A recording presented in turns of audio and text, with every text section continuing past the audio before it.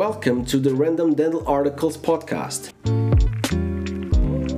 This is a weekly newsletter in audio form that will focus on various areas of dentistry based on a collection of articles from the best ranked magazines. Hi there everyone. So this week we are going to be talking 4 new articles. In this case they are going to be related to orthodontics, which is a newbie, whitening, another newbie, implantology, that's a repetition, but other themes is going to be a newbie as well. So this is an important one. We're going to start off with orthodontics, an article by Wang in 2022 named Clinical Effectiveness of the Eruption Guide Appliances in Treating Malocclusion in the Mixed Dentition, a systematic review and meta-analysis. So this system, the Eruption Guidance Appliance, in EGA, was developed in 1975, and it's one of many that is part of the phase 1 orthodontic treatment that is recommended for some types of malocclusion. This study aimed to review and summarize clinical evidence of its effectiveness. From 218 articles resulted 7 studies between 1 randomized clinical trial, other clinical trials, and 1 prospective cohort study. There were short-term changes in the early mixed dentition,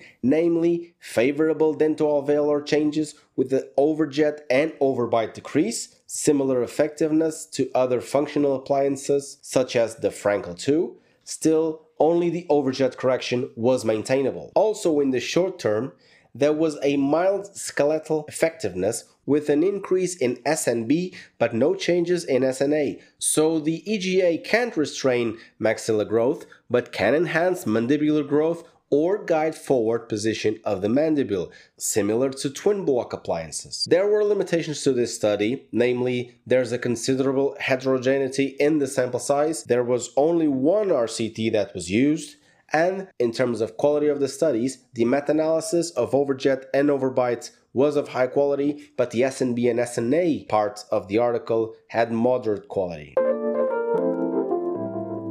The second article is The Newbie of Whitening by Frank in 2021, named Comparison of Bleaching Efficacy of Different Agents Used for Internal Bleaching, a Systematic Review and Meta-Analysis. So when non-vital or endodontically treated, there's a frequent aesthetic impairment that teeth develop over time.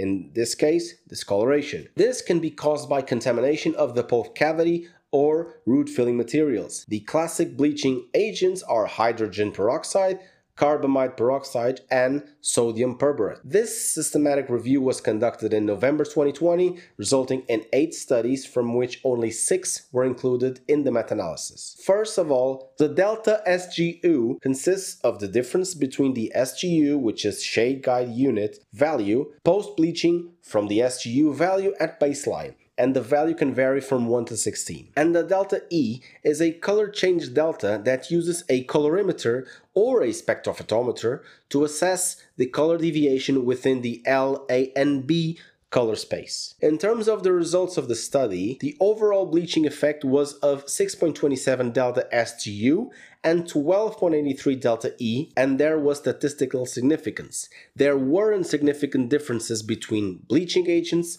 although sodium perborate alone was less effective when compared to the rest of them.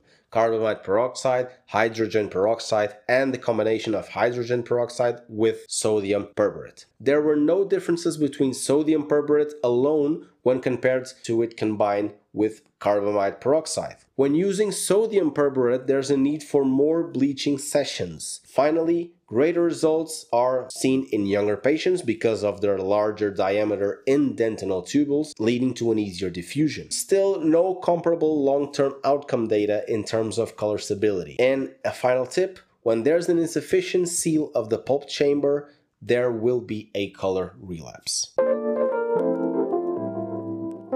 The third article this week is about implantology from Lashkarizadeh in 2021. Is it safe to reuse healing abutments? An experimental study on IL-1 beta and TNF-alpha-cytokine levels in peri-implant crevicular fluid. This is a great question that some colleagues asked me. This is a great question that normally appears when we're thinking about should we reuse this healing abutment that has been served 3 times in 3 different patients even after sterilization. So let's see. This is a randomized, double-blind clinical trial that aimed to assess the question of reutilizing healing abutments. We know that they're temporarily used as well as sterilized before their usage, but when studied in vitro, there has been shown that the autoclave steam can completely remove organic matter, and that there were surface debris areas without adherent cells. This is a clinical study comparing inflammatory factors between new and used healing abutments. So for this, 60 patients, 27 with new healing abutments and 33 with used healing abutments were evaluated after a period of 2 months. The used healing abutments had between 2 to 5 usage times, and the results were that there were no statistically significant differences between both groups when comparing plaque index and bleeding, and also comparing the inflammatory factors concerning TNF-alpha and IL-1 beta.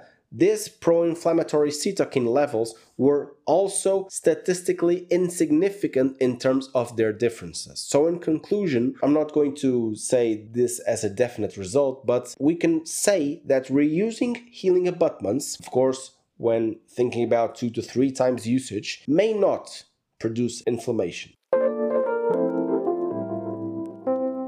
Finally, we have a Burnout article from Moro 2022.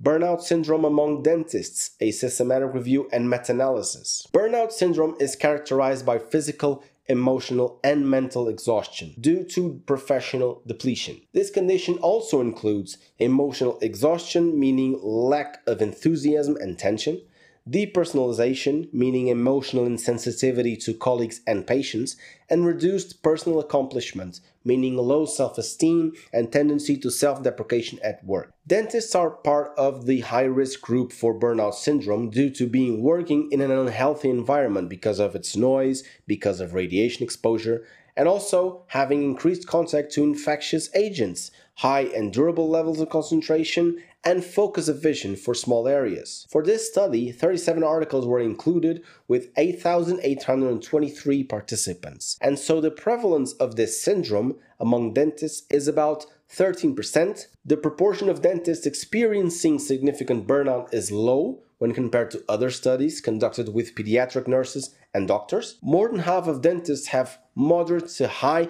emotional exhaustion, 29% moderate and 25% high. This is dissociated from depersonalization results.